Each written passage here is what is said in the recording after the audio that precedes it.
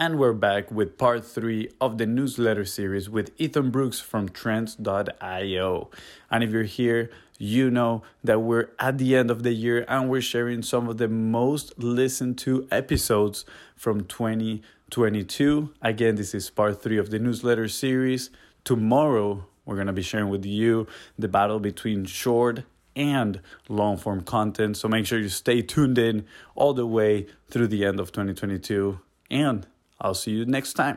What we talk about on this one, Fonzie? We actually cover a little bit of the KPIs on acquiring new readers for your newsletter. Very interesting and important. Yeah, and leads for your content in general. It does apply. So I loved, we often talk about stories. So where to find those stories has been super helpful. And then places that people can actually do research that matters for your content. Yeah. Anything else, Fonz? No, well, just so you know, we're going to bring Ethan for another round just because he was absolutely amazing. So good. But this is the last part of that first conversation we had. So enjoy. Fun. So we talked obviously a lot about the early stages. Wait. He has to dive into the second question, right? The writers and the editorial strategy. That was like 40 minutes ago. Okay. Hey, man, you know, I got you. No worries.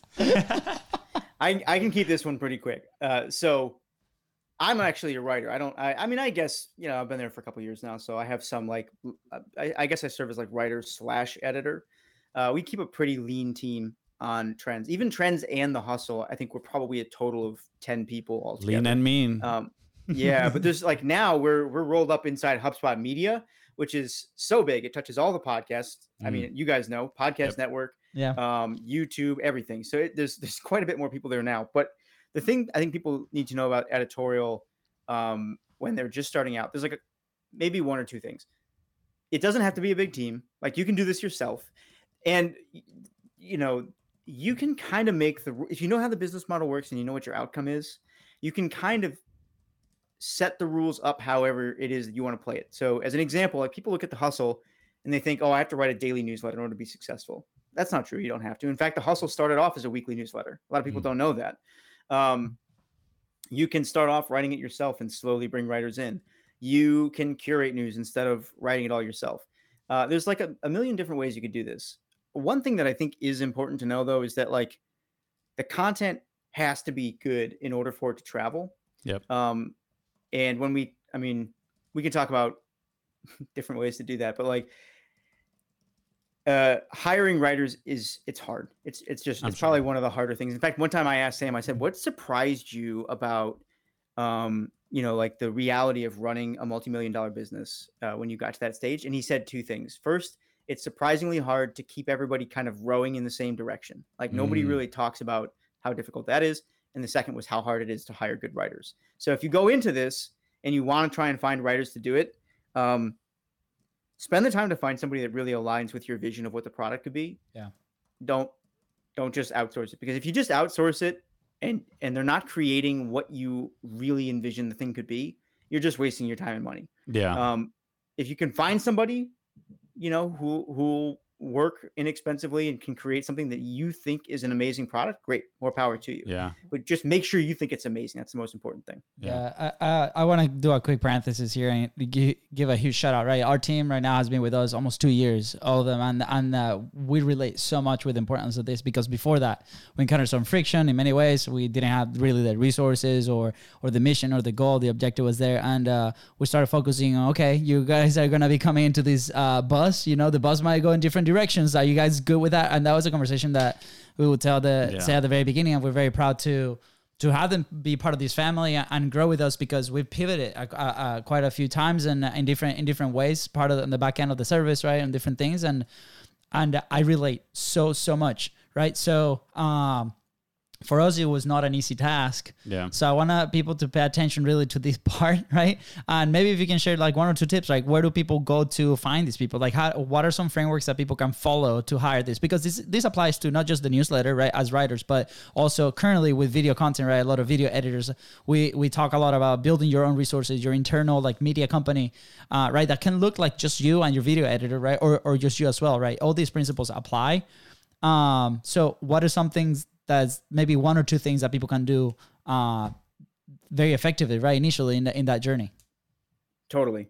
Yeah, so the best tip I ever got on this, I think, was from Lexi Grant. Lexi is like a badass media founder. She's founded and sold multiple companies. She helped build I think it's called the Penny Pincher, which the Penny Hoarder. The Penny Hoarder. That's the one. Yeah. Oh, wow. Sold for $100 million cash. Insane. Yeah, she's awesome. She's building a new company right now called They Got Acquired, which is all about, well, people can go check it out. It's awesome. She told me, she says that when she hires writers, she doesn't worry so much about the quality of the first draft. What she pays more attention to is how they respond to feedback and edits. Like, what does the second draft look like? Because the first draft, like, especially early on in your newsletter, you're not even going to be completely sure what you want this thing to look like. And that's okay. But you need writers who are able to adapt, like you just said, and kind of fit your vision. And that's a skill. So if somebody's not doing that, their second, third drafts, they're just not showing improvement, cut them loose early and find somebody else, because there are writers out there who can come much closer. And, you know, I guess related to that, she does a lot of work like on a contract basis. So she'll actually pay for somebody to do their first test project. And, you know, you pay a decent amount of money. I mean, like, this varies from industry to industry, but like right now, The Hustle will pay, I mean, I think it's like anywhere from $1,500 to $2,000 for like a full length deep dive from professional writers. Wow. Doesn't have to be that much. And again, we're in a different position than a lot of people just in terms of what we're trying to get out of our content. But just understand that, like, when you're talking about content, and you guys know this, right? It's like you pay for quality. You get what you pay for, right? So when it comes to whether it's somebody who's creating it or somebody who's kind of like guiding you along the way, that would be my recommendation is like, invest in the quality and pay attention to draft 2. Oh, so good. I'm going through that process, and like for us, I'm like, we're not too far off, right? And by not knowing that, we paid for contract work initially. We're like, hey, here's a sample project, go do it. Let's figure out. For us, was more about the initial side of things, but you know, how do you bring that to, let's say, podcasting or video content, right? Which it's a lot of the people that are listening right now. Same thing, right? You can bring them on, pay them for like, hey, look, I want 5 micro content pieces of this episode. Go do it. They'll probably come back to something, provide that feedback and see how they react to that one feedback they want me, like maybe provide with some examples, right? Maybe ask them to bring some examples, right? How proactive are they in that homework that they got to do? I mean, shout out to My First Million, right? Like they did that contest with a 5K with all these video editors, and they got millions and millions of impressions of their show. And out of that, they picked, you know, 1 or 2 people that now create content for them or build businesses around that. You know, full disclosure, we did apply, we didn't win. It's okay. Yeah, we're not holding a grudge. I'm pretty sure the guy who did win was like living in a dorm room somewhere. He's just one of these guys who like grew up on the internet. It's incredible. I mean, we saw the videos. The videos are awesome. Amazing. Yeah. And it's amazing because like the opportunities like that, right? Let's say you're in the newsletter industry, right? You're always going to be exposed to content. And one of the questions that we always ask is like, hey, what content are you consuming, right? Because there's a difference between consuming for just consuming or consuming with seeking that knowledge, what's happening, what's working, what's not working, right? Whether that's video, whether that's newsletter. And same thing, like that's feedback that you can provide to your team. Be like, hey, you know, this is maybe something that's resonating in this industry. Keep in mind resources as well. We talked about that earlier, right? Different moments in the history of the company. But hey, maybe these are things that we can use. Maybe these are the principles that they're following that people can use. So for those listening, take in that information and then provide it. And then that was so good. I think that's a good segue into research side of things, right? How do people, or how do you guys manage that? Or what have you seen, you know, by talking to these different companies? Do you guys have specific researchers? And I'm sure this might change, obviously, depending on people's resources.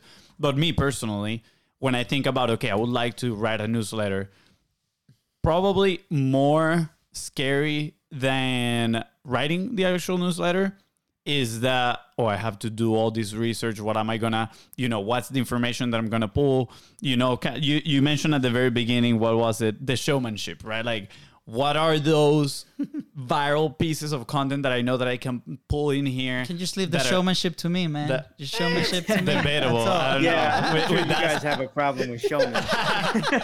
You know, but when it comes to the written word, right, it might be a whole different challenge. Totally. So I have a couple of tips on this, and they come from people who are much more inspiring than me. So I've talked to a bunch of people about this. Some of my favorites are like Sam is really great at it, and he and I had a couple conversations about this. Also, we write a long form email at The Hustle called our Sunday story, which is usually much more like in-depth sort of exploratory piece about something that most people never heard of. For example, we wrote about like the guy who repos airplanes, right? Or like, the monopoly that owns pretty much the entire market on ice cream truck sound boxes, like just these weird things that you've never heard of before. Yeah. The guy who writes that is his name, or one of the guys who writes it is Zach Crockett. And so both these guys, I really respect their storytelling talent, and I've gotten some tips from them. So the one that comes from Zach is related to what you look for in writers who are going to be able to pull this off. And by far the biggest thing is curiosity. He said this in an interview we did recently. He says, and I would agree with it, because it's definitely the thing that we look for on trends when we're hiring new analysts. You will benefit from hiring writers who are intensely curious about the thing that you're trying to write about. And specifically, like for us, we don't like what curiosity really helps you do is surface stories that people aren't going to write about somewhere else, because you're just kind of going through your day, and all of a sudden you notice something, and you go like, like, I wonder why is that? Like here, I'll give you an example. Okay, so this is a soda can, right? Yep. And you can return these for money, right? The whole thing is aluminum, including the tab, but the machine that you return it to doesn't care whether the tab is on it or off it. So like technically you can pull this off, and then you could save a bunch of these and then return that for like even more money if you just like split these two things up, right? Well, that's kind of interesting. Is there anybody who's doing that? And you look into it, and you pull back the layers, and like there are people who are doing this, and they're doing it at a huge level. And then if you kind of you spend time in this world where you're researching stories, you know how to like find communities of just kind of like weird people who are out there doing really interesting things, or things that you would never think of. You see it, you pass a million soda cans a day. You never think about the economics of just the tabs, right? But there's a whole industry there. There's a whole history there. And so what you're looking for when you're staffing editorial teams are people who like, they have to be able to get the work done, right? You can't have somebody who's so curious they can never write anything, but you want people who are like just that's Fonz's problem, curious. by the way. Nah, that's not a problem. And then as for the showmanship thing, like I think there's two tips that I got from Sam that really work well for this. One is related to where do you find stories? And the reality is a lot of communities will tell you what it is that they want to hear about. So one way that he does this, and we use this at The Hustle and at Trends, if you're ever researching an industry or an idea, there's the first good way to really dig into it is to go find a whole bunch of online communities where people who like that thing congregate to talk about other people. And so that could be Facebook groups, it could be Twitter, it could be Reddit. But if you go to a lot of these communities, like say Reddit, you can go in there and you can sort the conversations by most popular, and then you can sort the replies by most popular. And then what you have, if you do that, you have topics that the community has sort of de facto told you have a high likelihood of traveling through the community. And so the example that I give is like, let's say you're in the fitness space, right? And you're looking for ideas. Like, okay, so you go to the home gym subreddit, and then you sort the topics by most popular. And the top post is like, here's the 50 pieces of gym equipment that you need to be super successful in your workout. And then you sort the comments by most popular. And like the first one is, hey, you can make a lot of these at home from stuff that you just buy at Home Depot. And maybe the second one is like, well, hey, here's this Chinese brand that's, 10% the cost, but it's just as good as Rogue Fitness. Okay. Now you're looking at this and instantly, okay, you have a topic, which is pieces of home equipment that you need, right? Yeah. And you could easily write an article about the 50 pieces of home equipment that you can make from Home Depot or whatever, or, the secret Chinese brand that is going to save you 90% on your home gym. And it's not like a super genius hack, but the reality is these communities will tell you what they want to know about. If you know how to go out and find those topics and then just you layer on your voice, you layer on your curiosity, you can create things that they're not guaranteed to go viral, but there's just like a much higher likelihood because they've already proven themselves. You know? Other than that, Reddit. Wait. Yes. Yes. That is the sound of a golden boulder. Just like, this was so good, man. This was so good. I feel like people just go with the mindset of, let me just read and see if I can find something. But you just gave a whole roadmap of how to discover these interesting ideas that people already want to know, and then how to further that, and all through your curiosity. Dude, thank you. Ethan, first of all, you're solving my content problem for like the next like 4 months. I already have like the notes of like all the individual videos that we're going to be creating based on frameworks and different things. Obviously this episode, amazing. Do you have, like, other than Reddit, right? What are some places that people can go and find this topic? Obviously Reddit, you know, is the homepage of the internet, right? It's amazing. Me personally, this is crazy. I personally have to dive in a lot more into Reddit. I love Reddit, but it's a black hole, man. You need to put the boundaries, right? On hey, this is like work mode. Put your glasses on, and this is why I'm doing it. But other than that, Reddit, like, what are some other ways? Maybe like 1 or 2 that people can go and do this. Sure. Yeah. So I'll give you a couple, but before I do, I just want to speak to kind of the philosophy so that people can develop their own as well. The key idea that we lean on at Trends. So I guess for people who don't know, I mentioned it up top. Trends is all about like emerging business opportunities that you probably haven't heard of. And every single week we write several articles on like industries that are growing. And most of the time we aim for like 60 to 80% of people not to have heard of this thing, right? So how do we find those week after week? Well, the thing that you have to know, and this goes for every industry, right, is that information doesn't move evenly through society. There are people right now who are talking about things that are only going to be mainstream 10 years from now. But they're talking about them. And not only are they talking about them, they're spending real money on them, and they're putting real effort into them. And if you know where to go to find these people, you can uncover things that are like they're already mainstream. The effect just hasn't happened yet, right? Like Peter Drucker talks about this. There's a famous saying that says the future's already here. It's just not evenly distributed. Well, what a lot of people don't know about that saying is that he said that 30 years ago, and when he said it, he was talking about the need to avoid a situation where VR is controlled by mega corporations once it becomes really realistic, right? Which is exactly the situation that we're in now. So right now, people are talking about things that are going to be important 10, 20 years from now, or even less, 6 months from now, a year from now. If you know where you can find them, you can start to uncover those things. So the way that I think about this is almost that like information moves like a river, and you're looking for these like confluence points way upstream where you have individual practitioners who are now coming out and sharing knowledge with other individual practitioners. And so Reddit's a great place for something like that. Super niche Facebook groups, like I mentioned Zach a minute ago. When he's researching a topic, one of the first things he does is he goes on Facebook, he'll search for the topic, and then he just joins the top 5 groups that are related to that thing.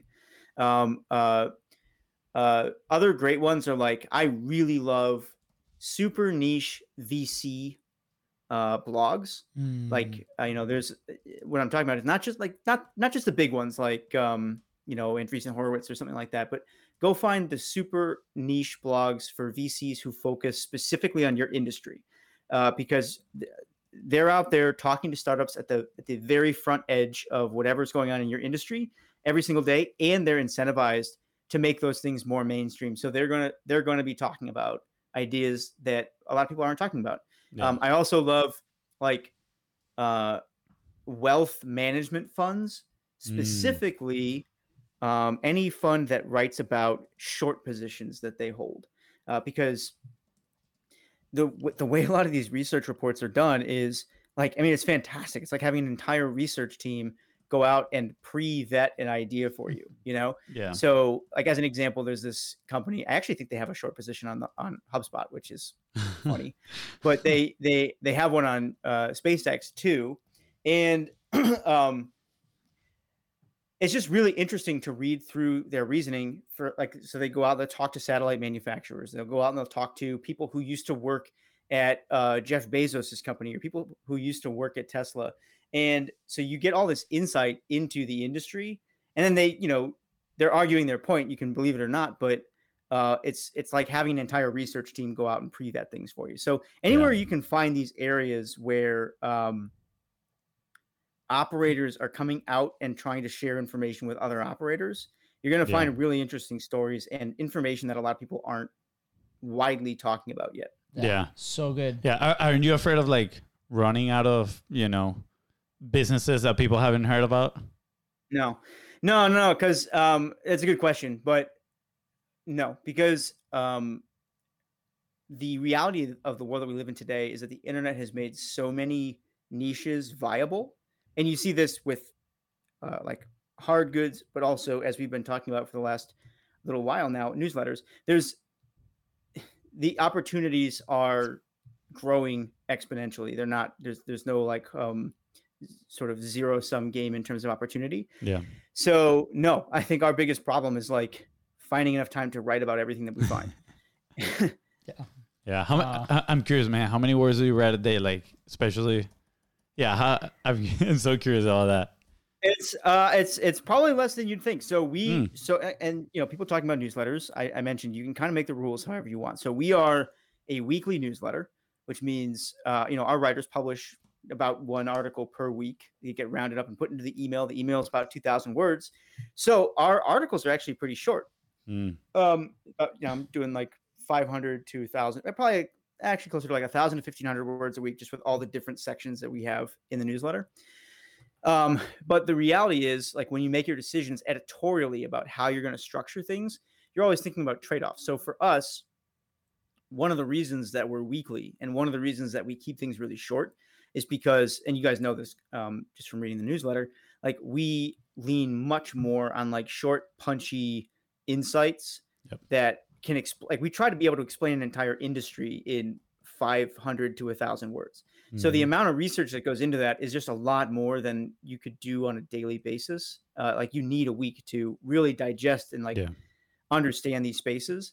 But the flip side of that is, well, you don't have to publish every single day. So if you're in a position where you're thinking of starting a newsletter and you want to be able to offer like I think there's a lot of opportunity for B2Bs in real industry analysis. There's so much high level clickbait BS out there these days. It's just not helpful to people who are actually in the industry. So if you want to start something, like go deep and actually layer on some real experience, real expertise. Take the time to track down interviewees and talk to them. That kind of thing, you're never going to run out of opportunities there. There will always be a market for it. I that's how I feel with especially with Content is Profit, right? Like part of us is like screw the bullshit that's out there, like it's all clickbait. And we have this discussion this morning with our team. We're like, should we make this like more clickbaity or not? And the discussion was about like, are we actually delivering on the promise, right? And I lean towards like the showmanship side of things a lot more than Fonzie does.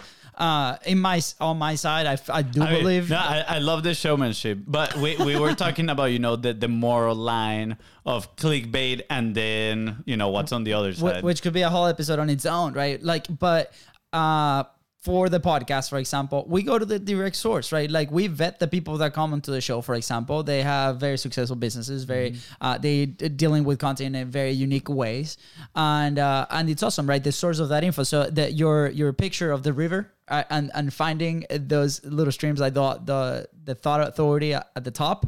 That's kind of what we've been mimicking with Content is Profit, and more now that we've had more experience, and there comes the leverage side of it. It comes like the experience side of it. I'm not shy of going and ask, right? I think that's super valuable because just like I mentioned a few minutes ago, this episode alone, which is gonna be coming in a bunch of series, right? If you're listening, you're probably like at the end of the series at the moment, but not just that, but it also, you share a bunch of frameworks that we can dissect, that we can go, that we do a lot of more research. Like this is going to be content for a long, long time that we can continue to do that. So for B2B or for people that are there trying to create their own platforms, right? Or for CMOs that are building those media teams, these are the things that you need to be looking for to handle that content in-house and make sure that it turns into profit. So good. Okay. Oh man. Okay. We said that 3:30 we're going to end. You have your hard stop in a few minutes. I have one last question that I really, really want to ask. All right, let's wrap it up right now, guys. And it can be punchy to the point, right?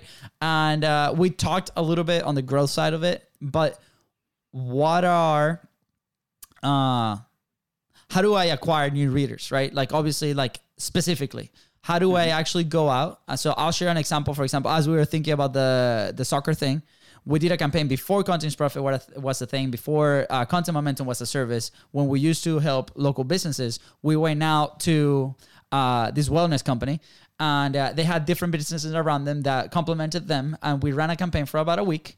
All we did was a giveaway towards like just driving a ton of traffic from these other lists into that one email. I think we gathered 2,000 emails in 2 emails, which was crazy because the people first, the medium wasn't like popular. They weren't emailing a lot of people. So the new aspect for the member was amazing. So they're like, oh my God, something new. Also, the price was valued. I think it was like $6,000 worth of it in like one price. So all these people came in, and then immediately we presented that with an offer to go to a demo in the studio. So they booked 300 sessions out of that 1 week campaign. Right. So to me, like that framework was so good.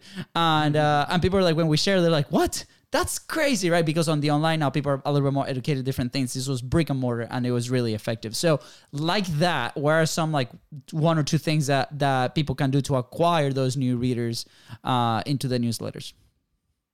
Great question. Well, okay.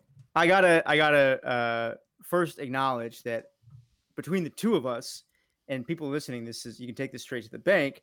Like you got to listen to these guys when it comes to how to acquire readers more than me. But let me give you some high level stuff, because I mean, for the most part, this is your area of expertise, but I'll show you what I've learned just from a couple of different newsletters. And I can tell you some of the more creative methods that I've seen. Okay. So I mentioned earlier that there's like 3 levers that newsletters use: time, money, and growth. Or sorry, time, money, audience. Now, each one of those, there's lots of different tactics, but each one kind of, in my opinion, boils down to a single idea. And if you know these single ideas, you'll at least be equipped to determine whether or not your marketing is working. So for time-based strategies are about one thing, and that is getting other people to tell your story. A lot of people think, and you guys probably see this all the time, like, hey, if I create content and just put it out there, it's going to grow my audience. And you're like, no. Unfortunately, that's not the case. You can't just build it and they'll come. That's not how this game works. It's not Fields of Dream. Exactly. Time is all about getting other people to tell your story. And that's like, that's if you want to talk about like PR strategy, that's another media company telling your story. If you want to talk about SEO, that's Google talking about you when people search for certain topics, right? So it's all about figuring out how to get other people to tell your story. Even social media only matters once people start commenting, resharing what it is you post. Just like the fact that they like it doesn't mean anything, right? Yeah. So that's what time-based strategies are all about. And the story that I love to talk about that reminds me of this is Paul Revere. Is it Paul Revere? Oh my God. Yeah. Midnight Ride to Paul Revere. Yeah. Is like a famous American sort of folk tale of the Midnight Ride to Paul Revere. And he, for people listening to this who might be outside of the US, his story is back during when the revolution was first starting, Paul Revere jumped on a horse and he rode, through colonial America, warning people that the British are coming. And he's famous for it. Now, what most people don't know is that there was 5 other people who did the exact same thing that night. And a lot of them rode a lot further than he did. Like Paul Revere rode something like 13 miles. There's a guy, Israel Bissell, who rode like 300 miles over the course of several days, right? But you've never heard his name. Yeah. And the reason you've heard of Paul Revere is because like 100 years later, a poet named Longfellow wrote the story of the Midnight Ride of Paul Revere. Somebody else told his story, and that's why you know him. It's not because he was the best. It's not because he did the most work. You need to get somebody else to tell your story if you want like content to work for you. Then there's paid and audience. Real quickly, paid is all about your cost per acquisition, right? And this is one of the reasons that we recommend people don't start paid advertising until they're deep enough into the project to understand what the lifetime value of their customers are. So if you're just starting a newsletter from scratch, you're not going to know it. If you have a bunch of money on hand, and like I know some people who don't care so much, like they'll throw $10,000 out as a test project just to see if anybody clicks on these ads. Yeah. If you have that kind of resource, fine. But if your ad budget needs to work, don't start with paid ads. Yeah. I'm gonna say if you have that kind of resource, just hit us up, and then we can create content for you guys. 100%. So with paid, it's all about customer lifetime value and your cost per acquisition. If you can acquire people via paid channels for less than your lifetime value, you're making money. And if you can acquire them at less than the target acquisition price, you throw money at that all day, right? That's the whole story behind paid content. And like you said, that could be a whole show in and of itself. Yeah. Last, you have audience-based. Audience-based, like the biggest thing for this is like referral engines, right? What people talk about in Morning Brew or in the Hustle. Sparkloop is a tool that's often used for this. Also, like Beehive comes with referral engines built into it. So there's a lot of different platforms that can give you referral capabilities. The way that I typically say this, and some people disagree with this wording, but I say referral engines, like referral programs, are a game. And what I mean by game is there's this whole study of game theory, which is like, how do you incentivize people to act in certain ways, or how do people act in situations when certain incentives are presented? Where people get referrals wrong a lot is that they expect that, if they do it right, everybody's going to refer somebody. And that couldn't be further from the truth. I've interviewed Louis Nichols, who runs Sparkloop, about this, and he says, I don't want to misquote the stats because I don't have them in front of me, but it's the vast minority of your audience, somewhere between like 1% and 5% overall, is going to use the referral platform. What you really want with that is you want two things. You want to get as many people as possible to make one referral, and then you want to set up your incentives in such a way that hopefully the whales in your audience who can make like hundreds or even thousands of referrals are incentivized to do that. And so, again, it's something that we could go much deeper on in like a future episode if you ever want to. I'm happy to come back. Absolutely. But, 100%. Okay, so yes, so here's the deal. Invitation, Ethan, you and me are going to coordinate to continue the conversation, because I think we got to like the third part of your thread, and there's so much more as I scroll down. And if you're game, we'll continue to do this. So for those listening, this is the end of probably part 3, and then we're going to go into part 4 and 5 to continue this convo. But I know that you have to go. You have your commitment. We have our commitment as well. Yeah. But sorry, we interrupted you right here at the end. You can finish your idea if you want to. If you want to. No. I think that's it. So those 3 big ideas are just, the growth boils down to using which lever you have the most access to, and making sure you understand the game that you're playing. Yeah. And then, like I said, if you need growth, talk to these guys. Because they're the pros. The last thing I'll just say is, for people who like are looking for more of this, we're about to put out a guide that's related to this. I think we mentioned it at the top of the show. It's going to be free. Just go to trends.co and search for it. It should pop right up. You can we'll commit to putting it up at trends.co/guide. If you go there, check it out. You can get on the waiting list for it, and we'll send it to you when it's ready. It's almost done. I know, dude. I'm pretty sure, because you mentioned that you guys started working on this before pre-acquisition acquired by HubSpot, right? Yep. I'm pretty sure I signed up for that guide pre-HubSpot acquisition. I'm so pumped. I want to read this thing. I know. For those listening, by the way, I try to get the guide before the show so you could get it like on the show, but it's so good that it's okay. Just go to trends.co/guide. Yep. And join us in that wait list. I promise I have Ethan's phone number, so I'm going to call him every day. Like, dude, is this ready or what? It is right there. It's so close. Dude, I can't wait. I know it's going to be absolutely massive. And by massive, I don't mean just, long, but like quality wise. And dude, I can't wait to just dive into that. And we should have a project, one of those spaghettis that we just threw at the wall, and do it like kind of like give updates throughout the podcast as one of them. I'm down. I have a bunch of ideas, so we can talk about this next time. But Ethan, this has been an absolute pleasure, man. Dude. So good. Time flew by. Obviously, we're passionate about this topic. You are passionate about this topic. Yeah, this has been officially the longest conversation we've had in Content is Profit. Just so you know. Let's go. Yeah. But 2 crowns. I'll take 2 crowns. Let's go. Yes. Yeah. The pleasure is all mine, guys. This was an absolute blast. Thanks for having me on. Thank you to the listeners. And if they have other questions, feel free to round them up. I'm happy to come back on, do another round. Yeah. Where can they find you? Where can they connect with you? I'm over on Twitter at Damn Ethan. And I totally recommend you follow him on Twitter. Your threads are amazing. Honestly, I would love to have a conversation just on Twitter and how to threads, have growth in there and like writing threads. What do you see more valuable, threads or like individual tweets? All this thing. Bro, stop talking. He needs to go. I'm just teasing. I'm just teasing the next conversations.